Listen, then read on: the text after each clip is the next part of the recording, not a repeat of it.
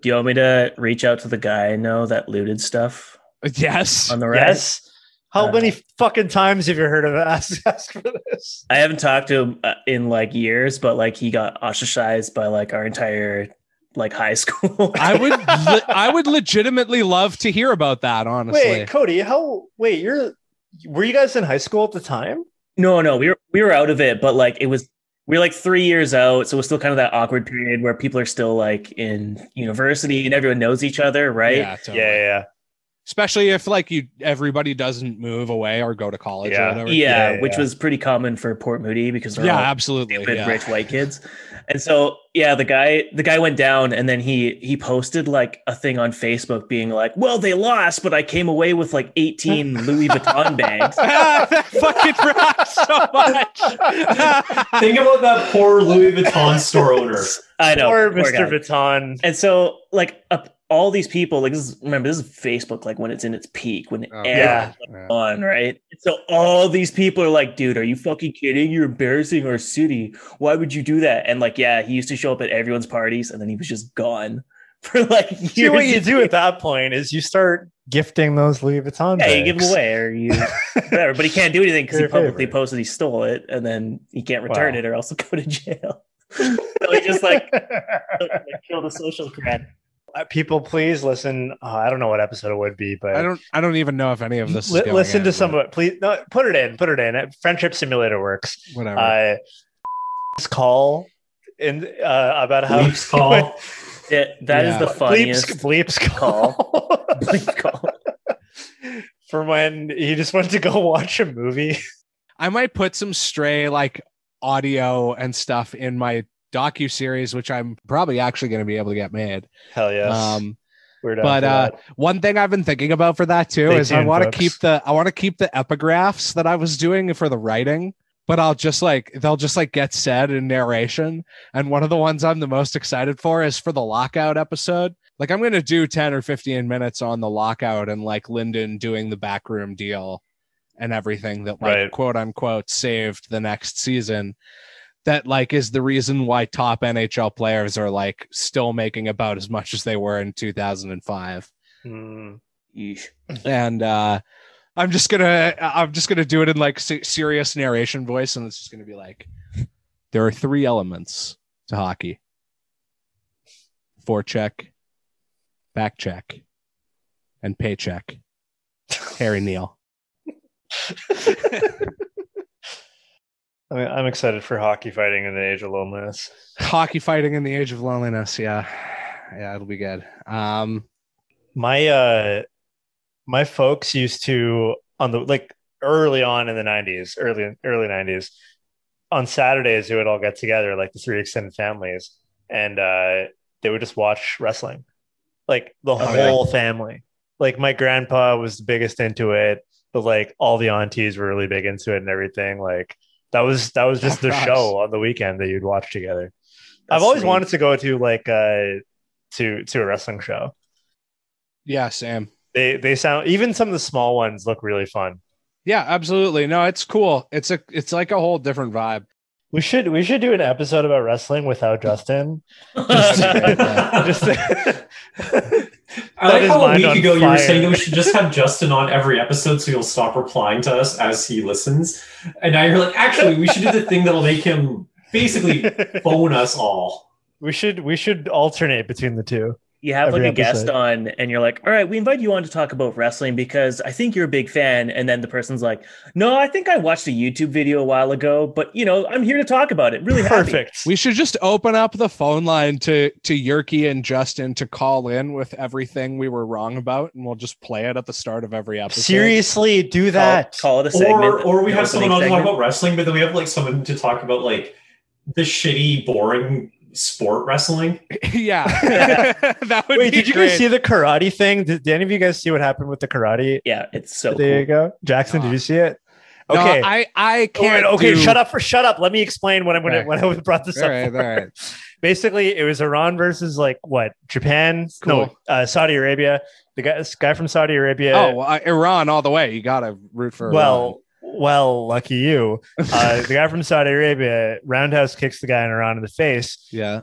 Knocks him out, but apparently the rules in karate are that you're not supposed to cause injury. And this is in the gold medal match. And so the guy from Saudi Arabia lost. I'm like, you're supposed to express control or something like that. So if it looks too violent, then they rule that you should have shown more control. So he lost. That fucking rocks. He knocked a guy out and lost. This guy is unconscious and he gets the gold medal. Yeah, it's so funny. They just kind of like set it on him while he's passed out. Yeah. I just can't do the Olympics. I pretty much only watch. You watch because you watch your friends on it, right? Like you do have people you know. Yeah, that makes sense. Yeah. Yeah, like I don't know about you guys, but this Olympics, like nobody gave a shit. Yeah, nobody gave a shit. I even tried to watch rugby, but rugby, the sevens is 20 minutes long. And by the time you see a tweet being like, hey, this rugby game is awesome, by the time you watch it, it's over. It just doesn't feel right to me to watch them when I know that they can't fuck. They can. Like, they can and they will. I heard that whole thing was a hoax, or I heard that thing was fake. You heard the COVID was fake? The cardboard box thing. Apparently, the beds are actually pretty sturdy. Yeah. I heard that was just for cost savings. Oh man, there's a guy had nothing to do with sex. There's a guy at our place. He's come in like 3 times. He likes me for I was gonna say for whatever reason, but it's gonna make complete sense in a second. But he just always wants to talk about the CIA and like the NSA. That's why he likes you. Edward Snowden, and I'm always just like, oh yeah, I know who Daniel Ellsberg is, and he's like, oh really? Nobody knows any of this shit, and I'm like, yeah, I'm also insane. So yeah. Wait, how is that relevant to the match? Because he said COVID was a hoax. Yeah. And that's another thing that this guy believes. Or that it was released by like China or something. I can't remember. Gotcha. No, yeah, you know. He's like 50% right about stuff. I didn't, he's not right about everything. He's right about the CIA. My favorite thing was volunteering at shelters and like the political opinions that would come up because they'd be more right than the ones I would hear in like the political party shit that I worked at. Yeah, exactly. I'm like, yeah. Weird how that works. And it's like it'd be easier to convince them on the stuff that matters than it would ever be to convince like 100%. Somebody in like a fucking liberal party meeting. 1,000,000,000%. Yeah. Oh god, I want to kick my own ass so much, man. Oh boy. Why you don't go to Facebook memories anymore? Because it's just too painful. They're so bad. Does anybody go on Facebook memories? Because I'm pretty sure everyone thinks it's too painful. Should we talk about Omar Epps or whatever his name is? Which one is the actor? Oh, I don't remember the agent's name. Oh, Kevin Epp. Kevin Epp. Okay. Omar Epps starring as Kevin Epp. Omar Epps was on House. Oh, him. Okay. He played Eric Foreman, which is also the name of that 70s show. Are you serious? Yeah, also the name of Topher Grace's character on that 70s show. That always fucked me up so much. Like Dr. Eric Foreman. Oh, you're right. Oh my god. Yeah. Why would you do that? Anyways, yeah, should we talk about decorated character actor Omar Epps? I'd rather talk about decorated character actor Omar Epps than Kevin Epp. A heritage minute on Mike Epps in his career, or Omar Epps in his career. He was in Scream 2. He was in Juice. That's a Canucks reference. All right, folks, welcome to another episode of Roxy Fever. I'm your host, Jackson McDonald. With me, as most of the time, is Yoss Duran. And Elliot Hoyt. And joining us as well is returning champion Cody Sievertson. Cody, how's it going? Hello, fellows. Pleasure to be with you again. Is it Canucks harvest now? Oh yeah, tell us about this. So I put out a tweet the other day because I realized all I really wanted to do was put a lifted F-150 on the new logo. And so I tweeted it out being like, you can't rush greatness, but whoever said that never passed a nerd on the highway in a lifted F-150 on 35s. And the only interaction I got was like a like from Riley, friend of the program, Riley Miner. Yes, of course. Yes. And a quote tweet from some guy from Abbotsford with a picture of his lifted F-150. That's all that permission you need as far as I'm concerned. What? Are you sure? Was it Chris Faber?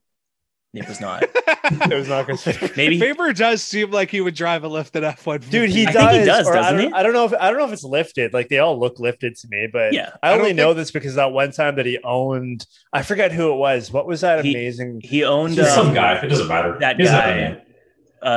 Someone. Oh, Pooley's Point. Tucker's Pullman. Tucker Pooley's Point. Pullman's Point. Tucker Pooley's Point posted his boat or whatever, being like, "I'll do all right," and then Faber did the exact same with a picture of his boat and a truck. And I don't know if that's just something he found on Google or if that was like his actual like setup. I totally believe it. It looks like a picture that was taken. But I also see Faber not realizing that like Pooley was trying to flex and just being like, "Oh, we're posting our boats." Yeah, that's true. Yeah, that's true. I mean, like I totally believe that was his because, I mean, after you've seen what his father looks like. Oh yeah, oh yeah, man. That's a heritage minute right there. Just talking about how jacked Faber's dad is. Listeners, if whatever you think a jacked man is, it's yeah. more. It's more. It's more. Trust me, it's more. He looks like the strong dog from the dog meme. Do you know the one that I'm talking about? Yeah. That's so fucking stupid. It's so accurate. That's like my. Oh my god. Anyways, Cody is here with us today to talk about Faber's dad. Yeah, to break down all our guesses as to we're all going to guess Faber's dad's weight. Then we'll message him mid-show and see who was right. Let's all message Faber and ask him how much his dad weighs. What's his BMI?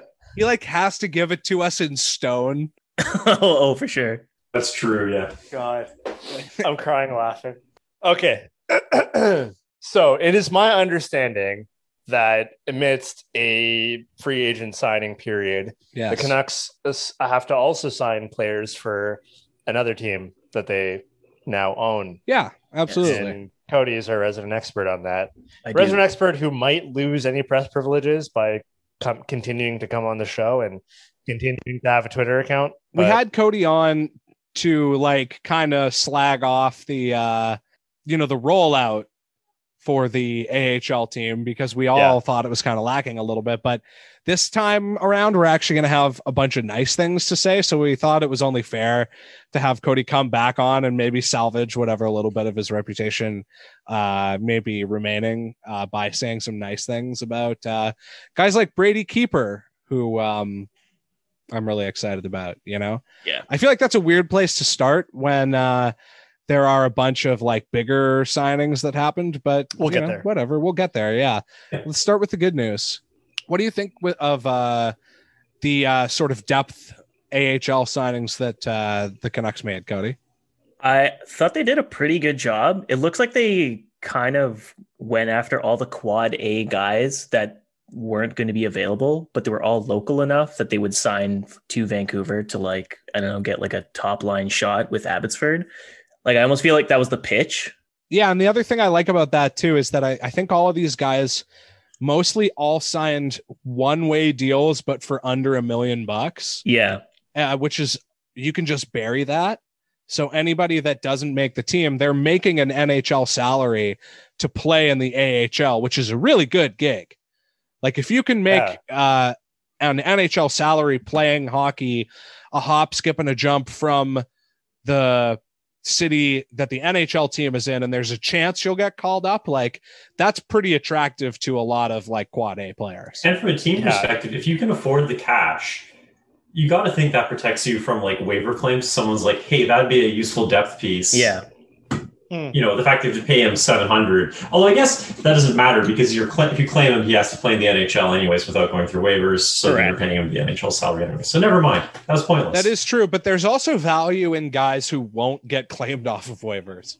Oh, for sure. Like guys that are good enough to play in the NHL, but not really good enough to like get claimed or get interest from other teams. Like there's value in having your fill in depth, like whatever, just a guys, and having them be better than everybody else's version of that. It helps too that most of the guys that they signed are like 26 or older. So some of these guys who are quad A players, like the chances of them being worthy of like an NHL spot, like on like a good team or like even a worse team, like what's the advantage both financially and to your NHL team to pick them up? Because before it was like, who was the best player on the AHL team? It was like Reed Boucher. And he was, 29 or whatever, and everybody knew what he was. He was going to be like a star in the AHL, but he wasn't going to give you anything at the AHL level. And that's kind of what they like went for. They're like, let's get maybe not the Reed Bouchers, but guys that are just almost there who no one's really going to see value in, but we do because we want to win right away because we need to start making money, which is very funny given last offseason being like them doing everything in their power to not spend money. And then this off season's like, okay, we actually have to, we don't have a choice. We have to spend all the money we have. And the pandemics, like for the Aquilinis in their eyes, is over for them. Yeah. So they have money to spend. They were told they can have fans in the buildings, I'm assuming. And they were like, they saw green and were like, okay, well, let's try to make money in both of our teams, because before they could care less what happened in Utica because they were already getting their $1 million fee to let someone else run the team. Yeah, I'm pretty happy, honestly, about the fact that the Canucks are going to be incentivized to give a shit about their AHL team now. Like, I think it's beneficial for everyone, which is why I always thought it was a bit ridiculous that anyone thought it should stay in Utica. Yeah. It was untenable long term to have that much of a distance between you and your AHL team. I know, like, people say the travel is really good, but like that's great for your AHL team. But what about your like parent club where guys have to I think the question has to be whether you value like your call-ups more or whether you value it as like a completely isolated development environment. Yeah, totally. Right. Because from a completely isolated development environment, Utica is probably great, but the reality is it's somewhere in the middle, so you need something in the middle. Yeah. I agree. With the AHL expanding out west, they probably jumped the gun, but it's probably fine.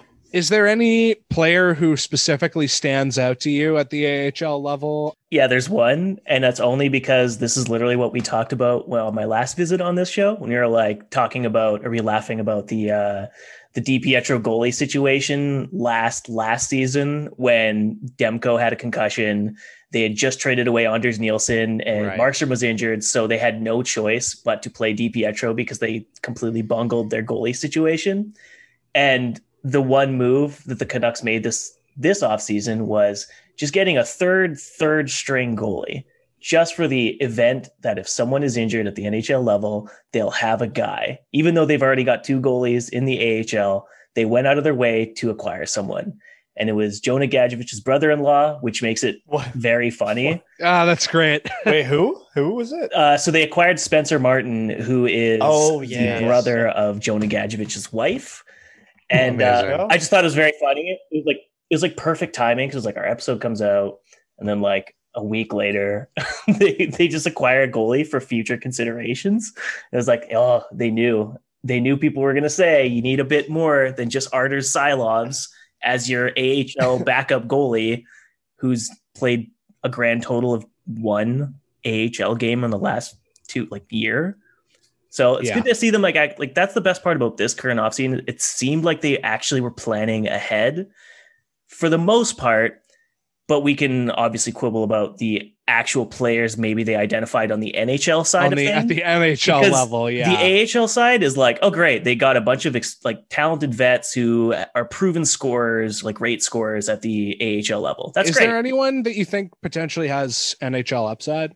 I mean, I'm biased, but I'm really hoping Brady Keeper just shows up and just is just an NHLer, like right out the gate. Like I'm down for that.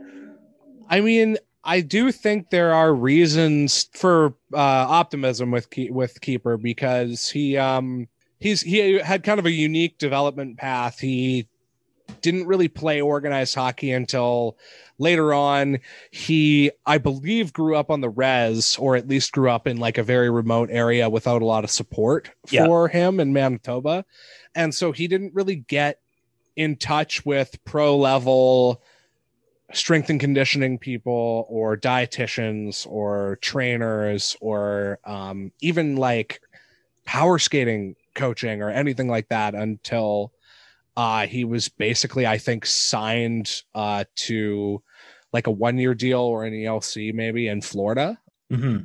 I know he was somebody that got brought in when the Computer Boys were there, I believe. So I think he potentially, might have some untapped potential. I mean, I think I'm biased as well because I just, I always root for. It'd be cool for the Canucks to have like another Indigenous guy who's a good player, and like I always root for anybody who like didn't have the resources and still like trucked it out. Like I was rooting for Michael Ferland for the same reason, Yeah. And I suppose actually it's worth mentioning too that they have officially announced that his career is over, which is too bad. Yeah, that sucks. I thought that was sad. Oh, I didn't catch that actually. Yeah, a guy I was rooting for. I think it's great that like Jim Benning basically tricked Francesco into like giving him a lot of money for his retirement. An uninsurable amount of money. Like that's so amazing. Absolutely rocks. Yeah. Pretty cool, honestly. Yeah, that's great. Do you guys think that there's a bunch of like first year university students out there who like live on campus and they like they don't understand how to speak properly, or like maybe English is not their first language, or they're just not local, and they say they live on the res when they mean that they live on res? Yes, that is I've definitely heard that phrase. That almost certainly happens. Yeah, I believe that 100%. Oh gosh. Anyways, that's cool to hear about Brady Keeper, and also he actually has like a good shot to make it because he's like a right shot defenseman, which will lead us into I'm assuming our topic of conversation of the day, which is the Canucks defensive choices for the NHL in this offseason. That's why I'm like, I think Brady Keeper has a chance because like he's been a really good AHL defenseman and he's got the grit and all that. And he's on the one side of defense where the Canucks just have nothing going for them. And is there also a case to make? I don't know if I repeated this the last time we were on, but you know how when things would happen, like when Jordan Subban was playing in the AHL for us, everybody was like, why don't you play him? Like, call him up. He deserves a shot. When the player that the media and now even fans are going to be clamoring for, like, why don't you give him a shot, is only playing like 2 hours away from Vancouver. Like, I'm interested to see if there's more pressure on management and coaches to like call up these guys who are doing well and playing in front of Canucks fans who've seen them. And you kind of can't say no. You can't say that, or you can say no, but you don't have much of an argument for it. So I have some more confidence in the usual that guys like Brady Keeper are going to get a chance. Mm-hmm. Granted, they have the space in their roster to do it. Like you would assume it would happen. Well, yeah, but it's also the Canucks. Someone's going to 20 guys are going to get hurt, right? 20 guys are going to trip all over down the stairs. 20 guys they're going to have a pancake breakfast and just like everyone's going to fall over. Yeah. They're going to go to the newest banana split shop in Mount Pleasant and just fall over. Ekman Larson blows out his knee doing the gross work grind with the Sedins. I still can't believe that like they're going to have to bridge one of Pettersson or Hughes, right?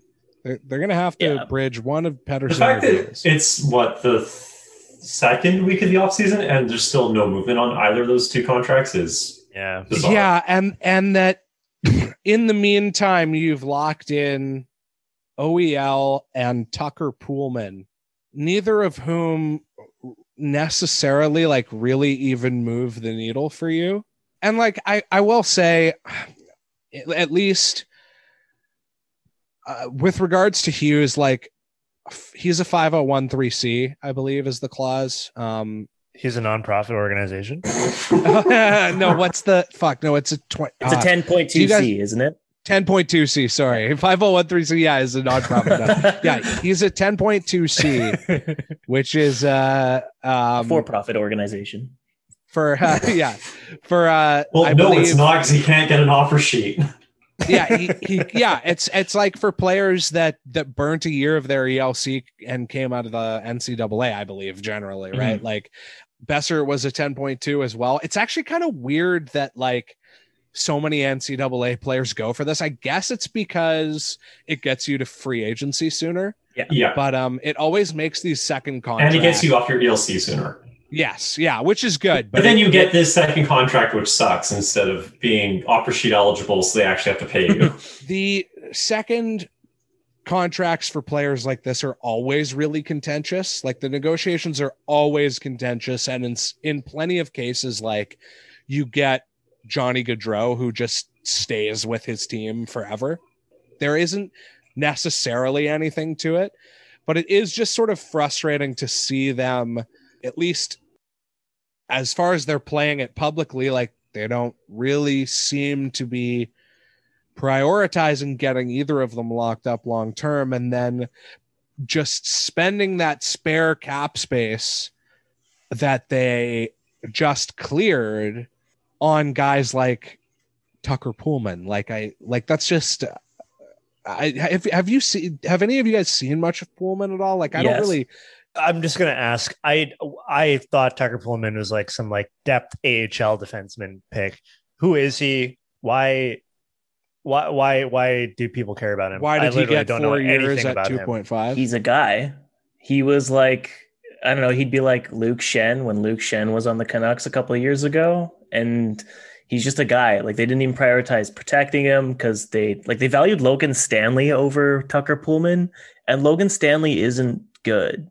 He's just young. He's just young. He's just younger version of Tucker Poolman, and he's bigger. But it's like they're paying him a big amount on the hopes that like kind of like the expansion draft promise, like, oh, if we give him more time or a better pairing, he's going to just be worth the $2.5 million over the next 4 years. And I mean, I think there is a case to be made that he will look better in more of a depth role than he was forced to play at times in Winnipeg. Right. But it's still too much money to pay a guy that might be pretty good in a depth role. And the other thing too is that at least what I'm hearing from people who are closer to the team is that they want to play OEL Poolman as their second pair, and that just sounds like a disaster. That sounds like Spiza Bartkowski. Like sounds like a good Branson play, you know, like we've been told he's really good in a shutdown role, so we're going to do it. Like there was a quote from Benning about Ekman Larsson when he's like, yeah, I don't know why his plus minus has been rough the last few years. And you're like, oh no, you not do any research on this guy. You're paying $7 million for the next 6 years. Yeah. So it's the same thing like with Tucker Poolman. It's like, I'm sure they had some pro scouts still working on the team during this whole COVID outbreak. So I have to hope someone was watching Poolman play and really does hope that with like a more prescribed role, he'll be useful and worth that money. But the Ekman Larsson comment, which is like the big acquisition, makes me think no due diligence was done on anything. And it seems bizarre to me just in general that you're earmarking $2.5 million to a bet when you've got 2 star players that you still need to sign. Like, yeah. Tampa just extended Braden Point to a $9.5 million contract, and they've got like nothing in terms of space to work with. They don't care. They'll figure it out, like who they have to move out, what the cost is when it comes to it. And it's worked. They've won two cups because of this like aggressive cap management.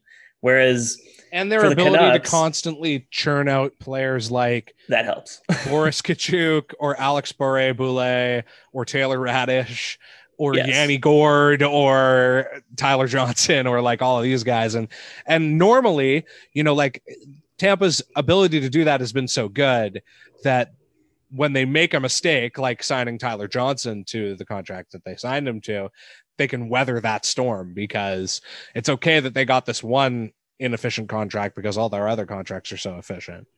And also for Tyler Johnson, like on like any other team, he's still probably pretty decent. Like, he's not good on an elite contender, but on the Canucks, like you telling me he wouldn't be a 3C? Oh, 100%. Yeah, no question. He'd still be fine.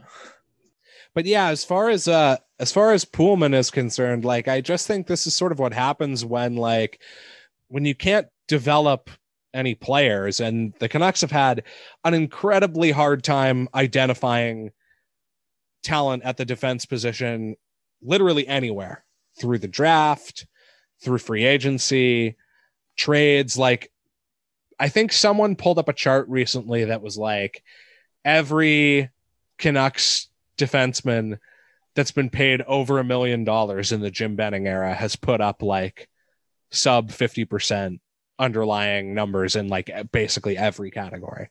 Like they've all been like below replacement level. Great.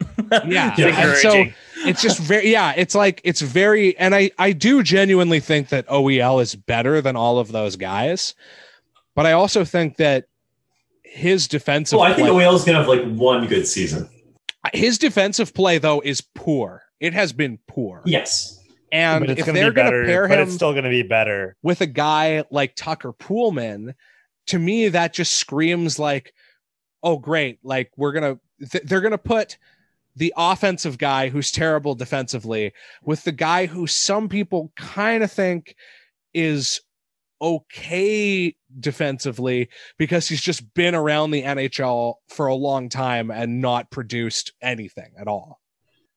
You know, like he's just a player where nothing like ever a replacement level guy happens when he's on the ice. Like just nothing.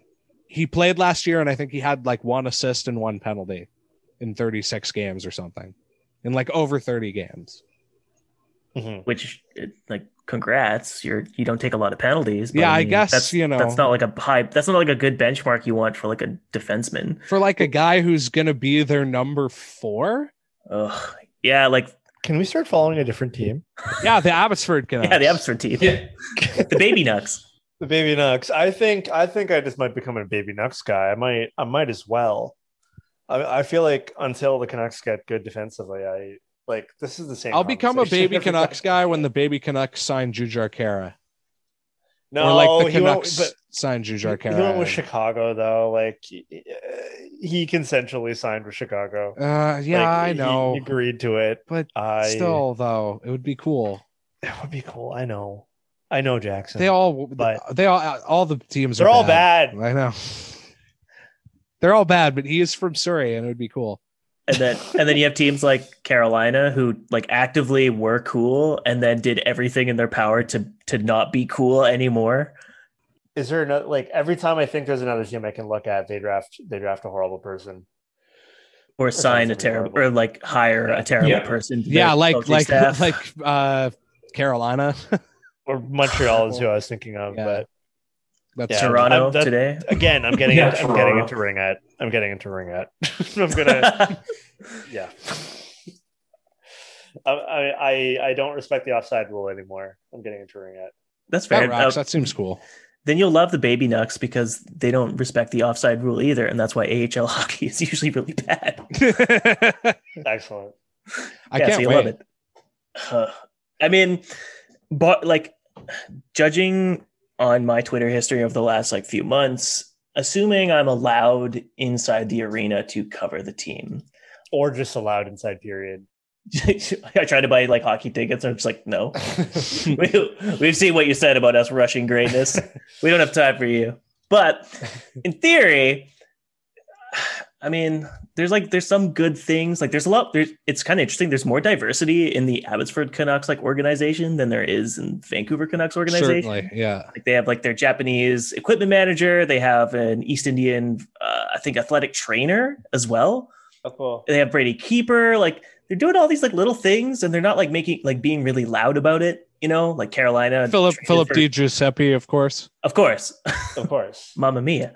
But yeah, you have like Carolina signing Tony D. I don't think it's right that Quadrelli gets to cover the team while Di Giuseppe also works for it. I don't think family members shouldn't be covering each other. Yeah, that's fair. But yeah, like you have Carolina like doing awful things like signing Tony D, and then they also trade for Ethan Bear, and they like promote like how they got Ethan Bear and retweet all this like the Cree Syllabics like jersey and all that, and you're just like, seems a bit on the nose with what you're trying to do here by being like, we're very progressive with this move. Yeah. Just ignore the Tony D thing. Yeah. Which really grosses me out, which is why I'm like, I have to like actually tip my cap and be positive about the Vancouver Canucks organization. Yeah, absolutely. For getting a guy like Brady to try, so they don't try. Yeah, they don't have the people in their social media department to be on the nose about their signing of Brady Keeper. But yeah, I'm pretty hype. If I'm allowed in to the locker room, my campaign is going to be to see if he wants a Chris Silabix jersey, and that's all I'm going to talk about. That's it. Rocks. Yeah. I also thought it was cool that Sven Baertschi landed in Vegas, and there may be a chance to see him play against the Abbotsford Canucks, depending on if he cracks the NHL lineup or not. But if he doesn't, I'm definitely gonna I'll carve that one out on my calendar. I think that would be fun. Well, they traded out Ryan Reeves to make space for him, right? That's true. Yeah. We should go to a Baby Nucks game, all of us. Absolutely. For sure. Going in one of their first games in October or something. Absolutely. Yeah. I would love to go to a Baby Nucks game. An Abbotsford motel room has got to be cheap, right? Probably, yeah. Just rent a Winnebago. Hell yeah. Park outside the arena. I actually drove to Abbotsford for the air show yesterday. Man, I forgot how far Abbotsford is. I am not looking forward to driving from North Delta to Abbotsford on game days. That's it's gonna make me question what I've done with my life. And you're gonna be with traffic too. It's gonna suck. Yeah. Oh, that's gonna be annoying. Do you think they're gonna be good? I mean, just looking at their roster, I find it hard to believe they'd be bad. Because the Western Division of the AHL isn't really that good. There's the Henderson Silver Knights, which is Vegas's team, which is of course very good. Because what can't they do, right? I hate that name so much. It's really rough, but their logo is kind of cute. It's like a horse head in the shape of a silver H. That's kind of cute. And they wear silver helmets, which is atrocious. So they got that going, but. Oh, do they actually wear silver helmets? They do, and it is. God, I loved it when the Golden Knights actually wore those golden helmets. I did too. They're so ugly. I love it when the leading scorer in some random European league gets the golden helmet. Yeah, not when everyone gets to wear it. That's too much. I like the idea that there's always Swedes mad about that. What is a participation trophy? Actually, I'm not mad about this too. The Golden Knights wearing golden helmets is a participation trophy. It's it's Swedish cultural appropriation, anyways. We got it from both sides. We got it from the left and right. Yeah, that's right. Well, I mean, they didn't. It's not meant for them. They didn't. Well, no. They didn't earn the title. People in Sweden worked really hard to get the golden helmet, and now you're just giving it out to everyone. It has a lot of significance. Exactly. What if Vegas did something where everyone got a golden helmet, but the guy who was performing the worst got a regular black helmet? Helmet. Yeah, and it was just he's the guy that needs to pick it up. And when you finally do, you'll get a golden helmet. It's like when you play Be a Pro mode in Chell and you're bad teammates, so no one will pass you. Yeah, that's what it should be. You just got to stick out like a sore thumb. But Thrum. Yeah, that was a weird one. It's going to be funny because Abbotsford is probably going to be a top team right out the gate, because one of the teams they're going to play against a lot is the LA Kings organization, which is basically a bunch of 21-year-olds. The Manchester Monarchs. Yes. Oh, or is it the Ontario? Ontario Reign. Yeah. Yes, it's the Ontario Reign now. The Canucks, the BC Ontario rivalry will continue. That one fucked me up when I realized I thought for such a long time that it was just a team that was just representing the province of Ontario. Yeah, what else would it possibly mean? Yeah.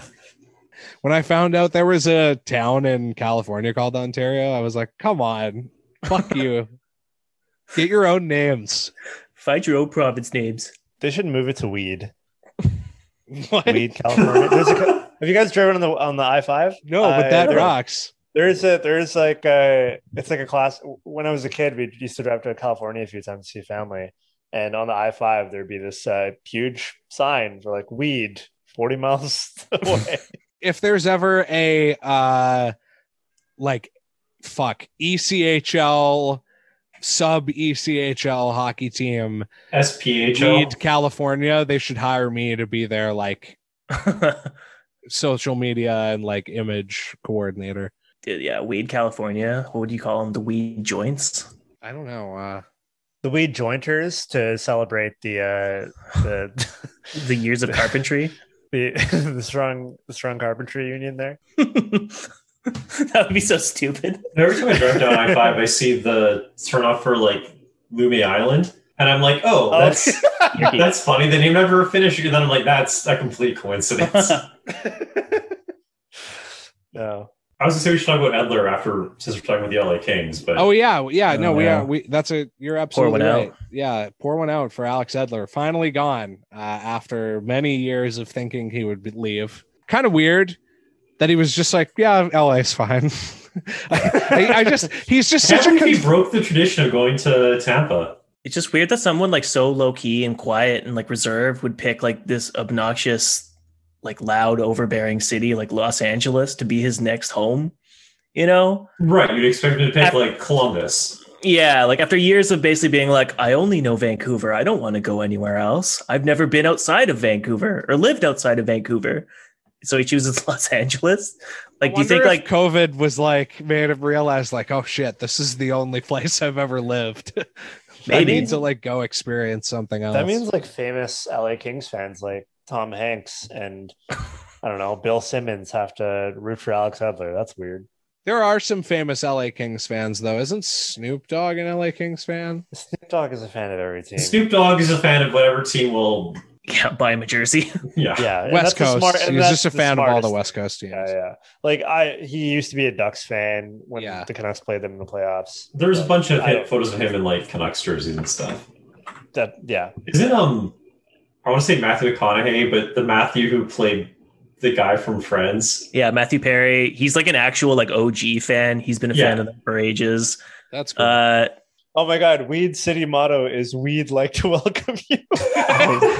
Hell yeah! What a city! Oh, bro, that's awesome. I totally forgot that Drew Doughty signed for like 1 million more years. It derives its name from the founder of the local lumber mill and pioneer, Abner Weed. What a statue looks like. I'm looking at the statue. It looks like a Monopoly token. Yeah, it does. It looks like a skeleton. Did a kid make that statue? What is that? It looks terrible. Did you? Okay, this is a completely different sport, but did you guys see Peyton Manning's bust that they unveiled today? No. And they gave him like a giant forehead. Is it okay if I Google Peyton Manning bust or? Yeah, probably. So I'm speaking of Abbotsford Canucks. I'm working on the new logo for the site, right? And I was like, I want duct tape. I'm just going to be as lazy as possible and just duct tape the new site name over the old logo and call it a day. I like that a lot. Because that's about as much effort as the Vancouver Canucks did branding their farm team. I think so, yeah. So it made sense. And so I Googled duct tape on deviantart.com to get Photoshop resources. Just don't do it at work, folks. If you're listening to this at work, don't do what I did. And okay, but you went to Deviant work at art. Work. This was DeviantArt is work. DeviantWorkArt.com. No, but like DeviantArt used to be like the source for like if you needed Photoshop like brushes and whatever templates and stuff, you'd go there and search for it and be readily available. But it was a lot of bondage stuff, which was very jarring. I've only ever seen it or heard it to reference being like I've only ever heard DeviantArt being talked about in context of like horny fan art. It's got a lot of that too. That's why I closed my account. Kind of sad to see Edler go, given what they sort of. I mean, I guess OEL's. I don't know that OEL is any better, actually, honestly. And like when they're just using up the freed up money on like Tucker Poolman, I don't know. It's kind of a bummer because I mean, I guess he just wanted to finally test the market, but it's kind of a low note to go out on, I guess.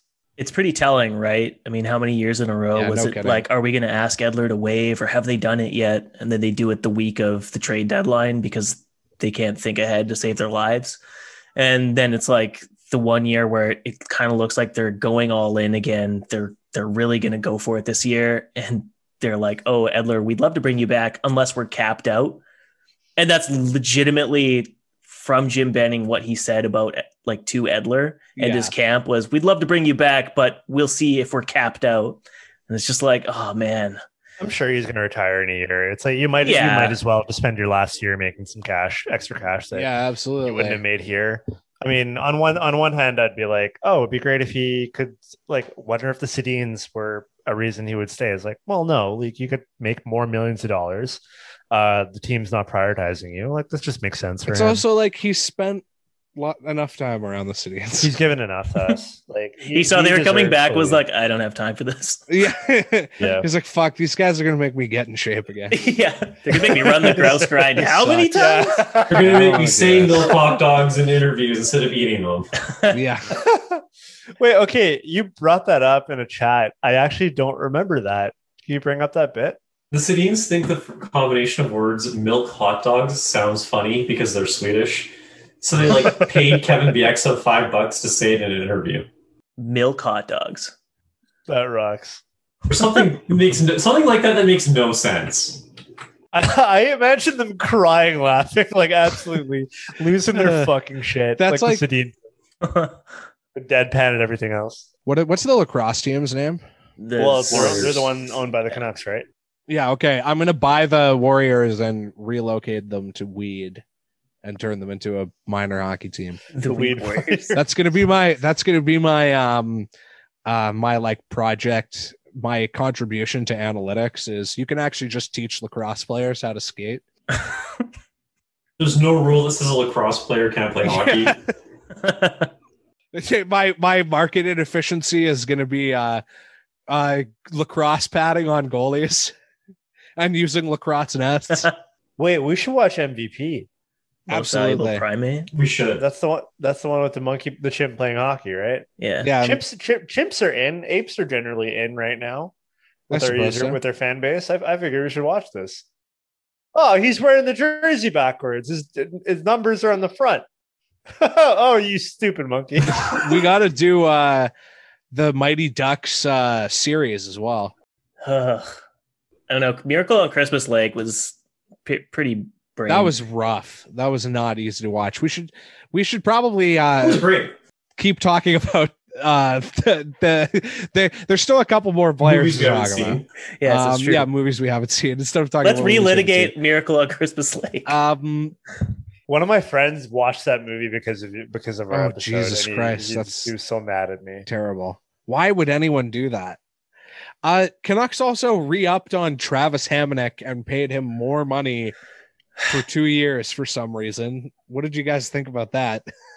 I mean, for all the praise that they get for building like a credible AHL team, like you just look at all the NHL moves and you just shake your head and go like, what, are you guys even trying? The defense looks like it might be really bad. It looks like it's going to be terrible. To be fair, a lot of their NHL moves might be also to try to win the Calder Cup. like you called it at the beginning. Like I think they're just trying to buy a Calder Cup. Yeah, if that's what they're trying to do, I mean, they know Tampa did it, and that led them to success. Maybe Oliver Ekman-Larsson captaining a team in Abbotsford. That's the version of that's the AHL version of helicoptering in Nikita Kucherov for the playoffs. Is waving Oliver Ekman-Larsson and having him play in Abbotsford. Yeah. I don't think, I mean, I kid. Like, I think Oliver Ekman-Larsson will be like, I don't know. The thing that worries me about Oliver Ekman-Larsson is he has the profile of a player who probably wouldn't be that bad if you played him right, but is just going to play like so many minutes and as a result just get like. He's a name, so he has to play like 30 minutes a night. Yeah. It's like the Canucks' like usual problem, right? Is they identify a player who is good in a very specific role, but they don't ever play them in that role. And the same thing, like the Sam Gagner problem, right? Like they just saw fourth line minutes. It's right? The Sam Gagner problem. It's the Brandon Sutter problem. It's so many things. So for Ekman-Larsson, like they were praising how he'll be good on the power play, and it's like, okay, that's great, but Quinn Hughes is always going to be a power play one guy. Quinn Hughes. And Tyler Myers is your power play 2 guy. So if you take Tyler Myers off of power play 2 because you're putting on Ekman Larson, and no teams run 2 defenseman power plays anymore unless they're awful. So then you're going to have Tyler Myers' contract look even worse because he's not like getting buoyed by power play points anymore.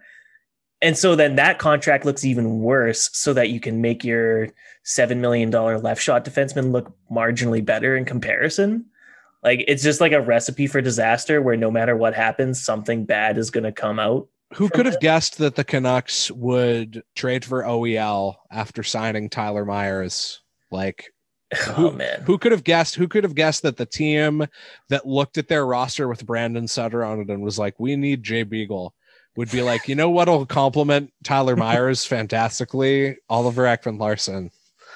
Like, on an even worse contract. Yeah, this team's gonna be so good in 2012. Well, I made that joke like on Twitter after the Edmonton Oilers made an even worse contract signing, and I said it's gonna be great when Benning trades the final year of Myers for the final 6 of Darnell Nurse.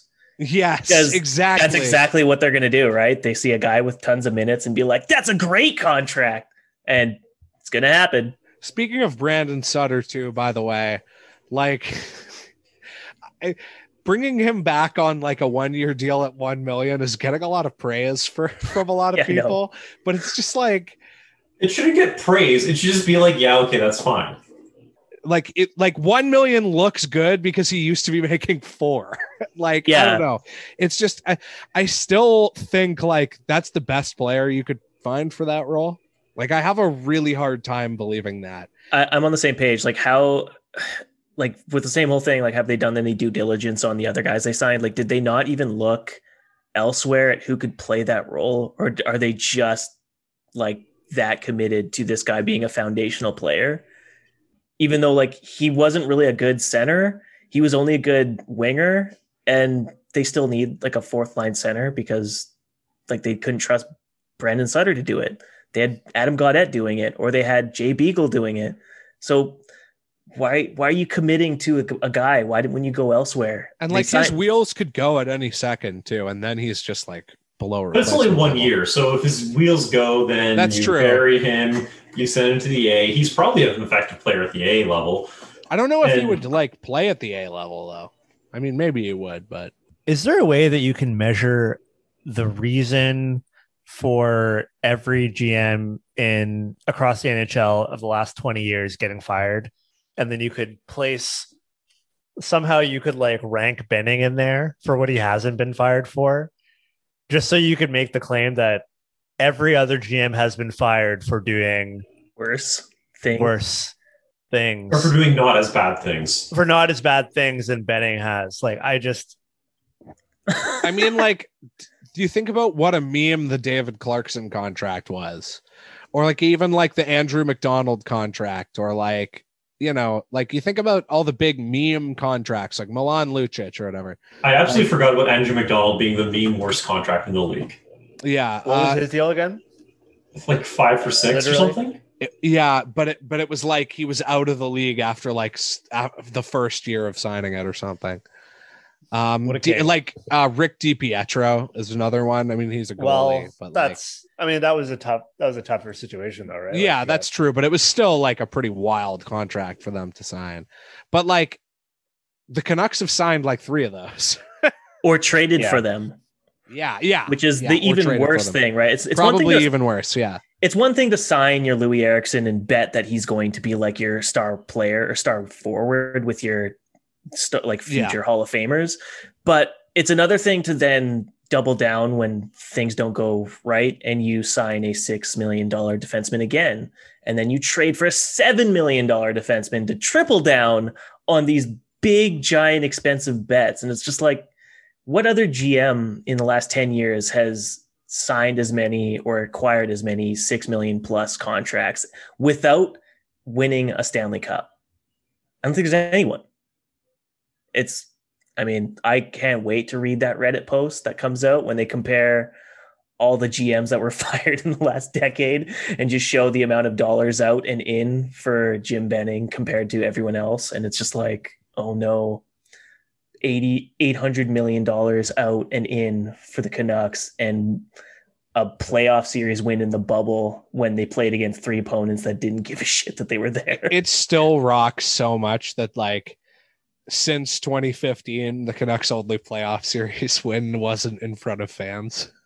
Yeah, that's so cool. That's just so funny. Like as soon as I start just thinking about this as like the game is to see how much money Francesco Aquilini can like lose devaluing his franchise.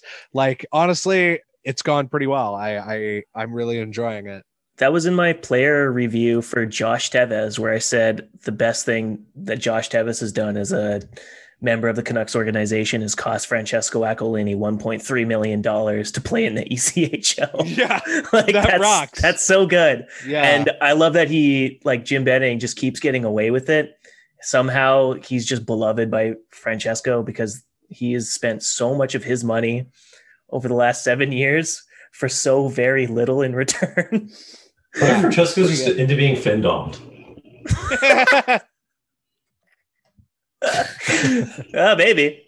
I heard that in the Italian population of Vancouver, like in the 70s, well, from the 70s to like the 90s, they all lived pretty close to each other. But the Aquilini home was known to be the only home of an Italian in Vancouver that had a maid's quarters in it, and that kind of said it all.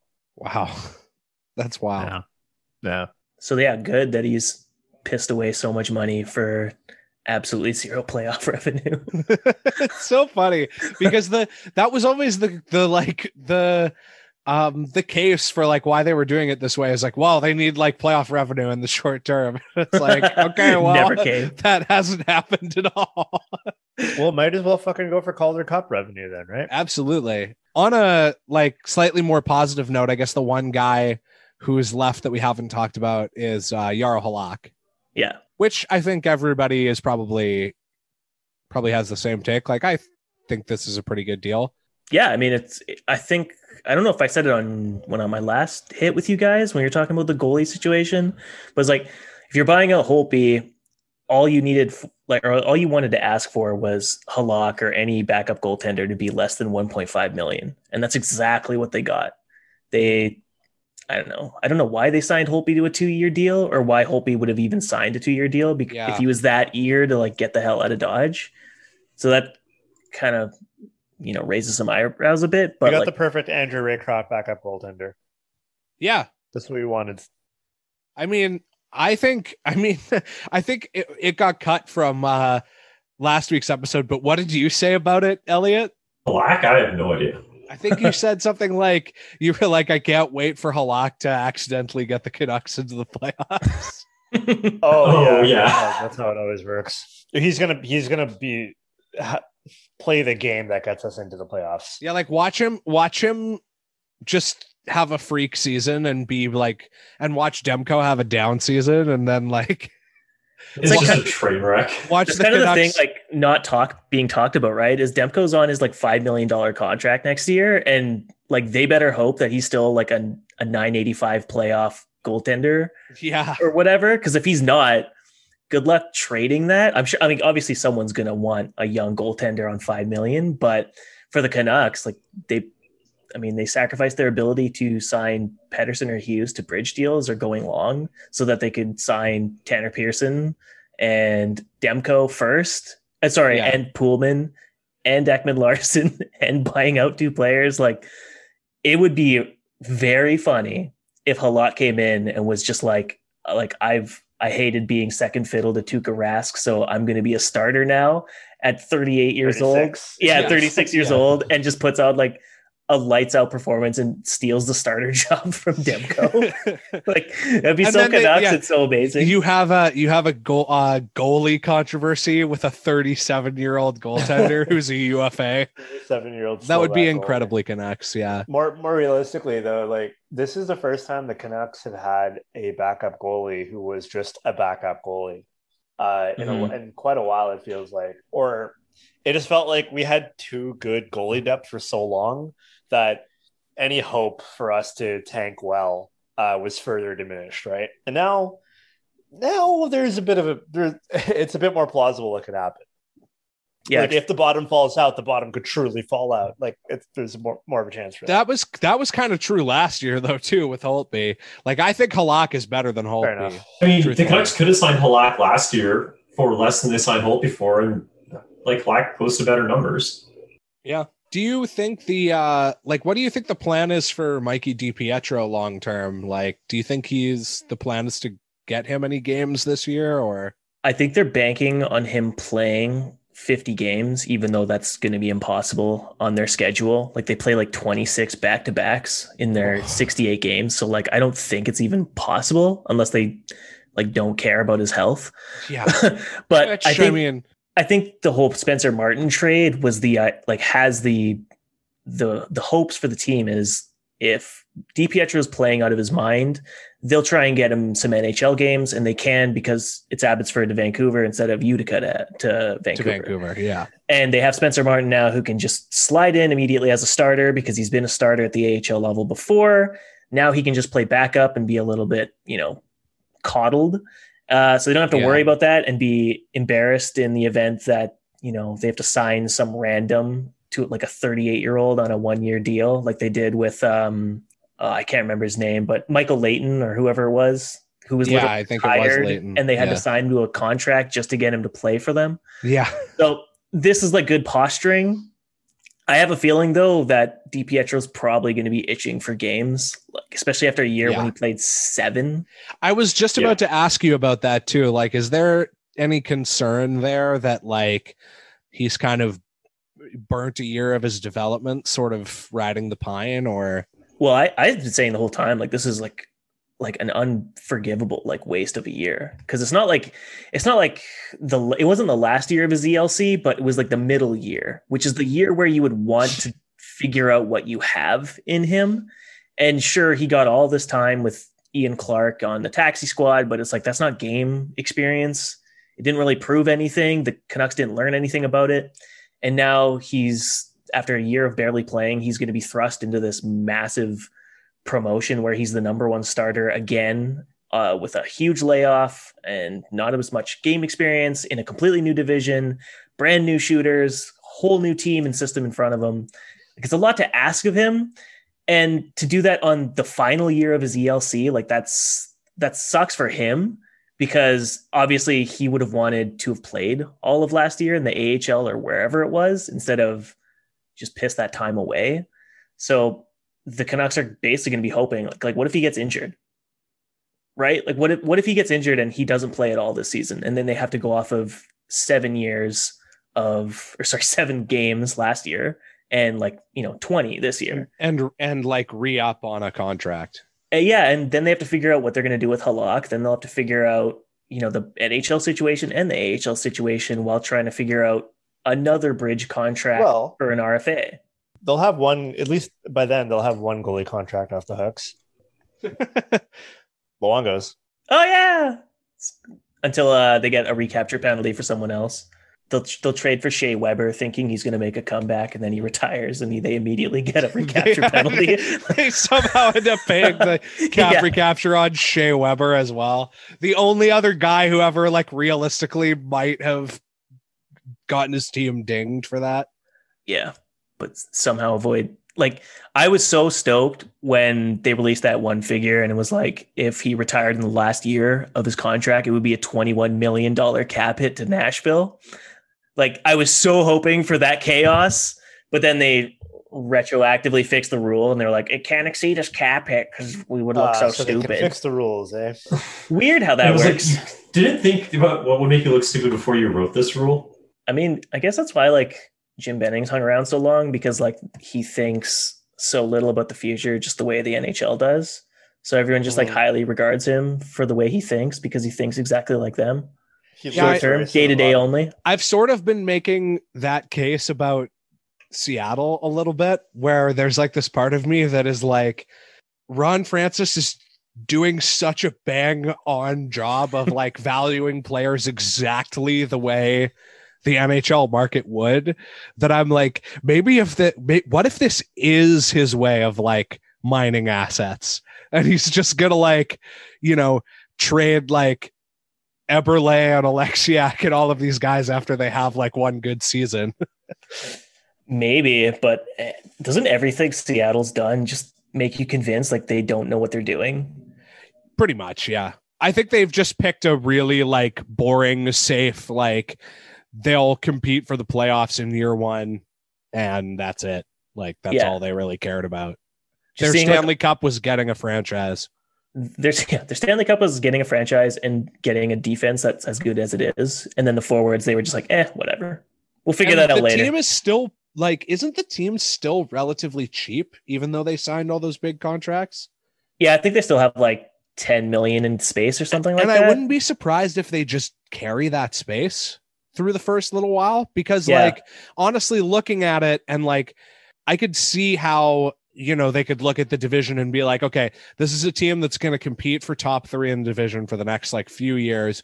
And we have all this space and all these assets to like, when we're ready to go for it, we can just go for it because we'll have all this space, you know? But like at the deadline, 10 million is going to go a long way if they're contenders or not contenders. So yeah, it just strikes me as like everything they've done so far has been very like money business oriented, and so like a part of me sort of thinks that this might be like that as well, especially given the fact that they tried to sign Philip Grubauer to an illegal contract. That's really funny. So funny. And then they trade, and then the Vitek Vanacek thing was really funny too. Yeah. just they get Philip Grubauer and then just are like, hey, Washington, do you want Vanacek back? Give us a second round pick. And I do know that like that kind of looks like they just didn't have a plan, but it does kind of irk me that like when you just buy draft picks by taking on shitty players, people are like, oh, that's a really good move. Like smart of them to buy a draft pick. But if you just like get one for free by taking a guy that you know a team wants, like that's a better move. Effectively getting a second round pick for free is better than buying one. Right. So like, while I agree that that like overall Seattle's strategy like hasn't been very good, I found it odd that like that move didn't get more praise, because I think it's kind of like both A, genius, and B, very trolly. So I was a big fan of it.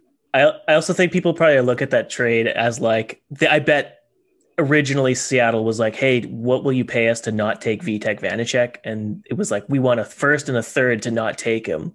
And then when they realized they weren't, you know, taking advantage of anybody, they went back to Washington like, okay, we take it back. We don't want a first and a third. We'll just take a second. Like they cowered and went back to them. We'll just take whatever we can get. Yeah, that's probably what happened. Which is just like really funny, because it's just like, it's very funny. Yeah. I don't know. They just, after seeing like the free agency, like craziness, like how much like value was on the tables for trades and signings or whatever. And you just see them like meekly getting a second for a guy that, yeah, they probably wanted a lot more to not take. Like that's just really funny. The other thing that I think is funny about Seattle is they haven't signed any bad contracts, but they've signed like 5 iffy contracts, which is like, that could end up being completely fine, or it could end up being a total disaster.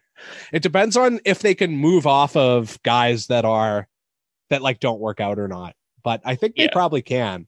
It's just a question of like, will they want to? A lot of NHL general managers just frankly like don't really know how to value hockey players. So no, they really don't. Case in point, everything the Canucks did with their defense this last season.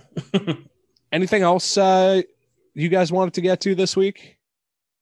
Don't listen to Kevin Epp, and that's about it. Yeah, Omar Epps sucks. Yeah, what a jackass. Like, it was one thing when he was on Donnie and Dolly and trying to like angle for Jake to get a signing with Montreal by I will say, by the way, it was like a generous of Kevin Epp to like a week after I said like, oh, when he's talking about Vancouver being too negative, he's not talking about OEL, he's talking about Jake Virtanen. Very nice of Kevin Epp to just come out and say that for me, so that, you know, I didn't have to look like I was speculating, I guess.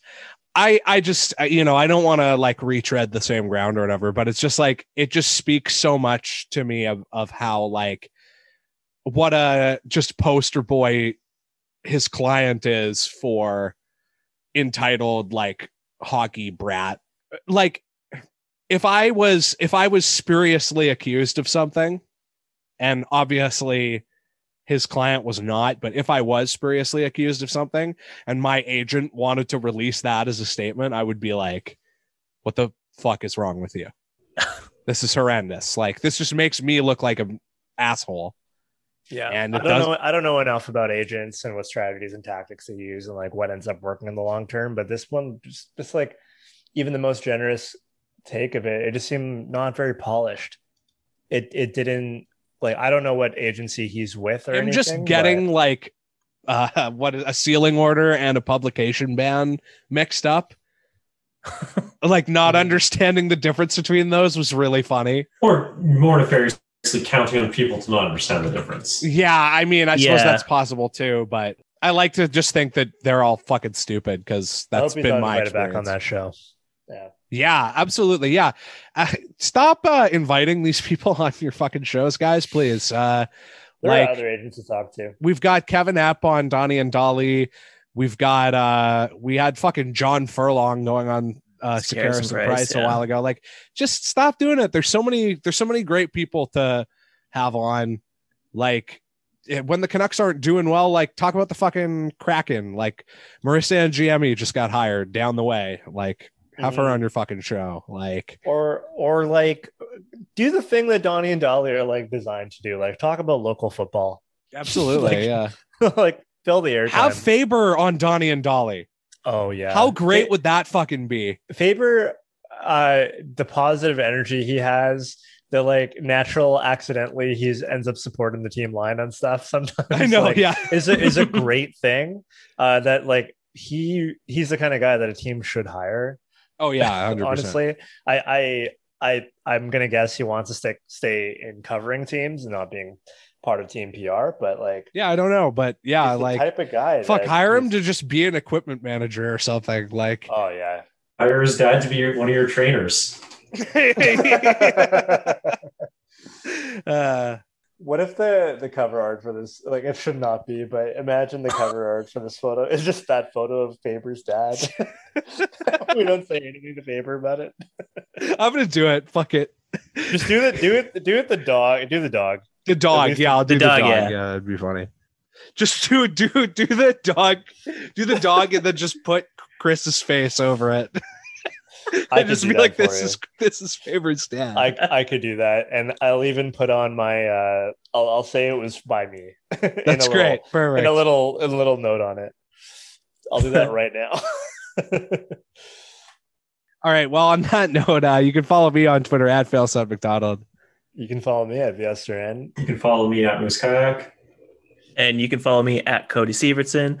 I've also got a new site coming out soon. It's going to be ahlnuxharvest.com. Bleep that out. Don't bleep it out. I need the reps. I need all the support I can get. Once again, that's I'm kidding. ahlnuxharvest.com. Fantastic. And plug your other show. Oh yeah, I always forget. Yeah, absolutely. I'm also on a podcast called The Creasecast. Yes, with Lachlan Irvine. With Lachlan Irvine, who has some things coming in the pipeline here pretty quick. We've got some things coming down the pipeline as well. In the meantime, you should also follow the show at Roxy Fever on Twitter and subscribe to the Patreon at patreon.com/RoxyFever. I had fun doing kind of a different vibed solo Heritage Minute this month that is briefer than our usual ones, but that I worked really hard on. So hopefully you guys enjoy that. Thanks for listening. And you can send your hate mail to Kevin Epp on Twitter. And once again, we are right in our analysis. Oh, wait, wrong show. All right.